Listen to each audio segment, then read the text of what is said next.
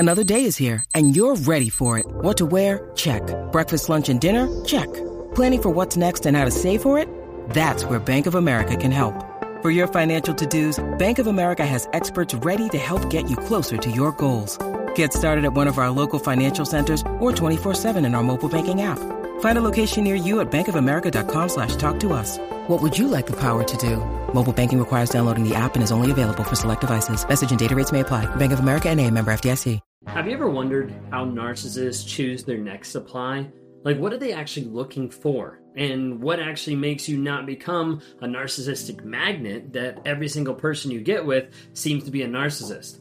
Sometimes people notice patterns of behavior of like, it seems like every single person I've been with has been a narcissist. Well, stick around. We're going to dive into three main aspects of how narcissists choose their next supply so you can get educated on that to avoid getting chosen by a toxic person.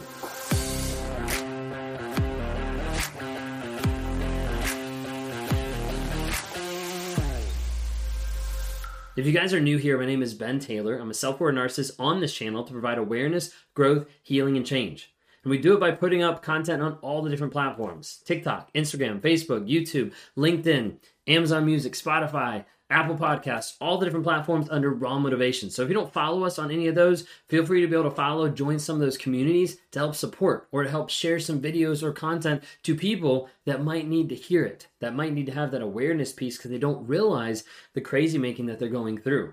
Speaking of communities, I want to be able to invite you into the NARC app, NARCAPP, Narcissistic Abuse Recovery Community. It's a community of like-minded people to help you heal, grow, and change. A lot of those people are taking it to the next level by showing up on weekly lives, of getting encouragement and challenges to be able to process over the next week, to log in with group coaching that we have every single month that bring in coaches, psychologists, therapists from people all over the globe to help you heal, grow, and change. A huge part of that is getting around people that understand what you've been through and can help support you in that process. And that's what people are on there for. We'd love to have you engage with that. Just go to narcapp.com. If you're here today and you're wondering, like, have I been with a narcissist? I don't know. I'm having a hard time, like, taking care of, like, the stuff. I've got a lot of rumination. I'm kind of confused, all those kind of things. Would love to be able to talk to you and help you. Because I work with people every single day that are stuck with the mindset of, like, I know this person was toxic, but I just want to go back. You know, maybe it was me. Maybe I need to interact with them. Maybe I should have loved them more. All those kind of things I try to help people work through and to break a lot of times a trauma bond, to be able to rewire the mindset, to be able to get through limbo land, where at times it feels like, hey, there's peace because I'm not getting actively abused, but it doesn't feel peaceful because I still want to go back. And I try to help people through that and also to build boundaries so you don't get back with a narcissist and you don't get with a toxic person down the road. So I'd love to interact with you. You can go to rawmotivations.com, click on one-on-ones. We'd love to hear from you there. If you want to hear from the wife's perspective, check out our podcast, Trauma, Drama, and Life on Apple Podcasts. Myself and Kayla Taylor dive in each week to be able to give you a little bit of an insight into our lives and an idea of being with a narcissist and some of the stuff that we've had to process moving forward. All right, jumping in today, how do narcissists choose the next supply? Oftentimes you probably see they go from one supply to the next. You know, it's oftentimes there's like, you're like, oh, we broke up and they were with someone the next week. We broke up and they were engaged like a month later. And you're just like, how in the world? Like, what actually happened? Well, a lot of times narcissists have someone in the wings. They have somebody standing to the side ready to take your spot. And ready to take your spot as soon as you move out or as soon as they discard you or whatever it might be. They're like, I already have someone lined up. Well, what makes them get chosen? You know, why would they choose certain people? Well, I want to just highlight really quick. We've done some videos, but I want to highlight really quick. It's not always wealth. It's not always beauty. It's not always education. It's not always a lot of different things. It's not that you're an empath or anything like that. Narcissists aren't that picky when it comes to who they're looking for. But we're going to dive into 3 different types of people that the narcissist is looking for to be able to be with and who will be the next supply. The first one is narcissists are looking for people that are open. Now, what do I mean by open? I mean like open emotionally, open sexually, open with a lot of different aspects.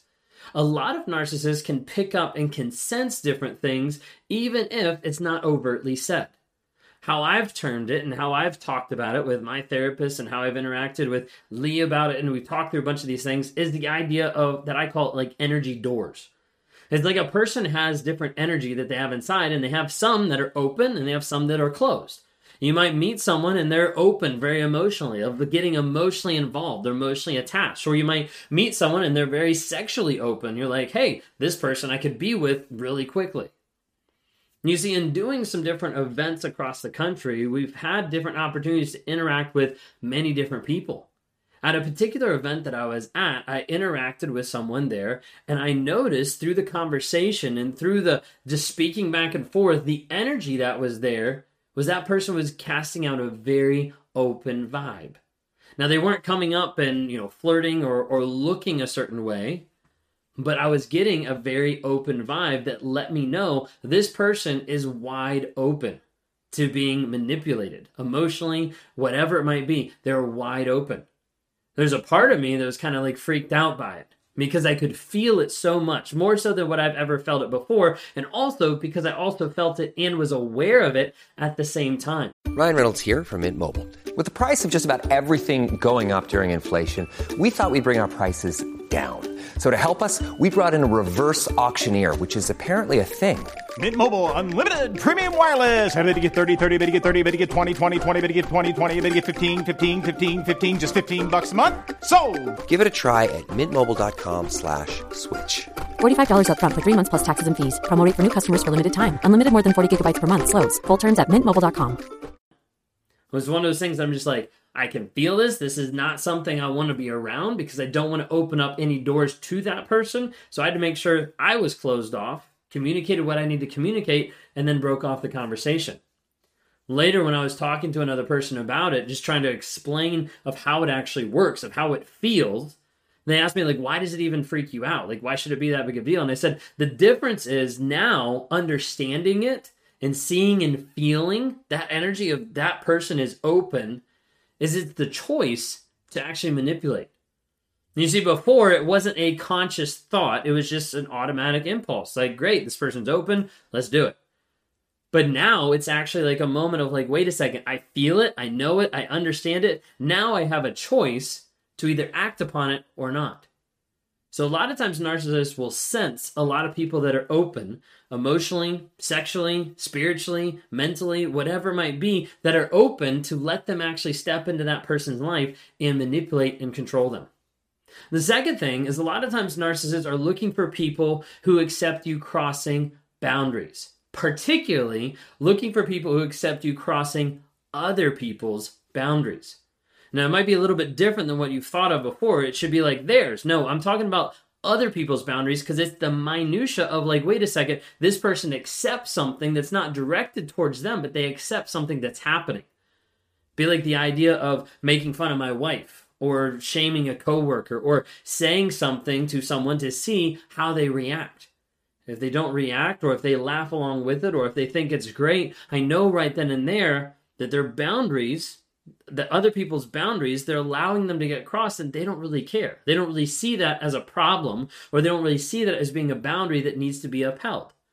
Maybe it'd be the idea of venting to another person to see what tolerance there is for that venting.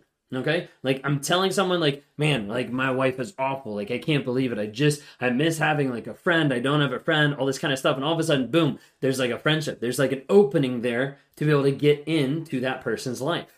Because they don't notice and they don't see that there should be some boundaries in the communication, maybe from an opposite sex, maybe about a confidential things in a partnership and a work environment, whatever it might be. They don't notice, hey, that's crossing a boundary and I don't want to get involved in that. But instead, they let the narcissist walk right over.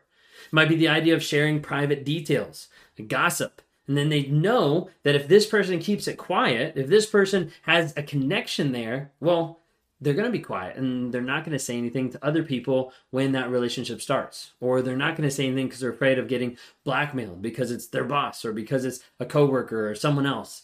All different things happen like that. So looking for other people who will accept the narcissist crossing other people's boundaries. Okay, so basically people that either don't know about boundaries or people that don't care that the narcissist is crossing other boundaries. All right, third one is looking for people that are loss. A lot of times narcissists are looking for people that are lost. Think of it if you're out someplace and you're trying to figure out where to go. Maybe you're trying to find a coffee shop or something like that. You're trying to find a place to go, and you stop and you ask someone for directions because you just can't find it. It's not showing up on the map. Like all this kind of stuff. It's like, where do I go? In that moment, you're at the will of the person that you asked to direct you in the right direction. And that's how it is for a narcissist. It's another aspect of power and control, oftentimes a parent or a teacher role to the other person. Like you're lost, you don't know what to do, you don't know who you are, you don't know how to live life. Let me show you. Let me manipulate you. Let me design your life to be the way that I want it to be. A lot of times we see this with narcissistic parents and their kids projecting how they want them to live or what they want them to achieve because they want that success for themselves, not for the kids. There's a power in controlling another person that a narcissist gets off of. And so it's the idea of if I'm directing you, if I'm engaging with you and sending you one place or telling you to do one thing or saying, that's not good, do it this way, whatever it might be, there's a power in that the narcissist gets a high off of. So a lot of times they're looking for people that are lost. Now, I don't just mean like lost, like you don't know directions. That's the easiest way to describe it. But when we talk about lost, a lot of times we're diving deeper as being lost of yourself, of not having a sense of self, not having a purpose, not having a direction, not having boundaries. A lot of times people walk through life very reactive, without purpose or direction. And as a result, a narcissist can walk up to you and be like, hey, this is the direction we're going to go. And you start walking with them, not realizing the toxicity that you just got involved in. You see, those that are looking for guidance without knowing who they are or what direction they're going, they're prone to manipulation. So be careful, if that's you, to know who you are and the direction you're going. Again, narcissists are looking for three types of people. They're looking for people that are open, emotionally, sexually, energy-wise. They're looking for people who accept them crossing other people's boundaries. And they're looking for people that are lost, have no sense of self, no sense of direction. If you're struggling with these today, once you understand you're not crazy, you're not alone, you're not hopeless, reach out for help.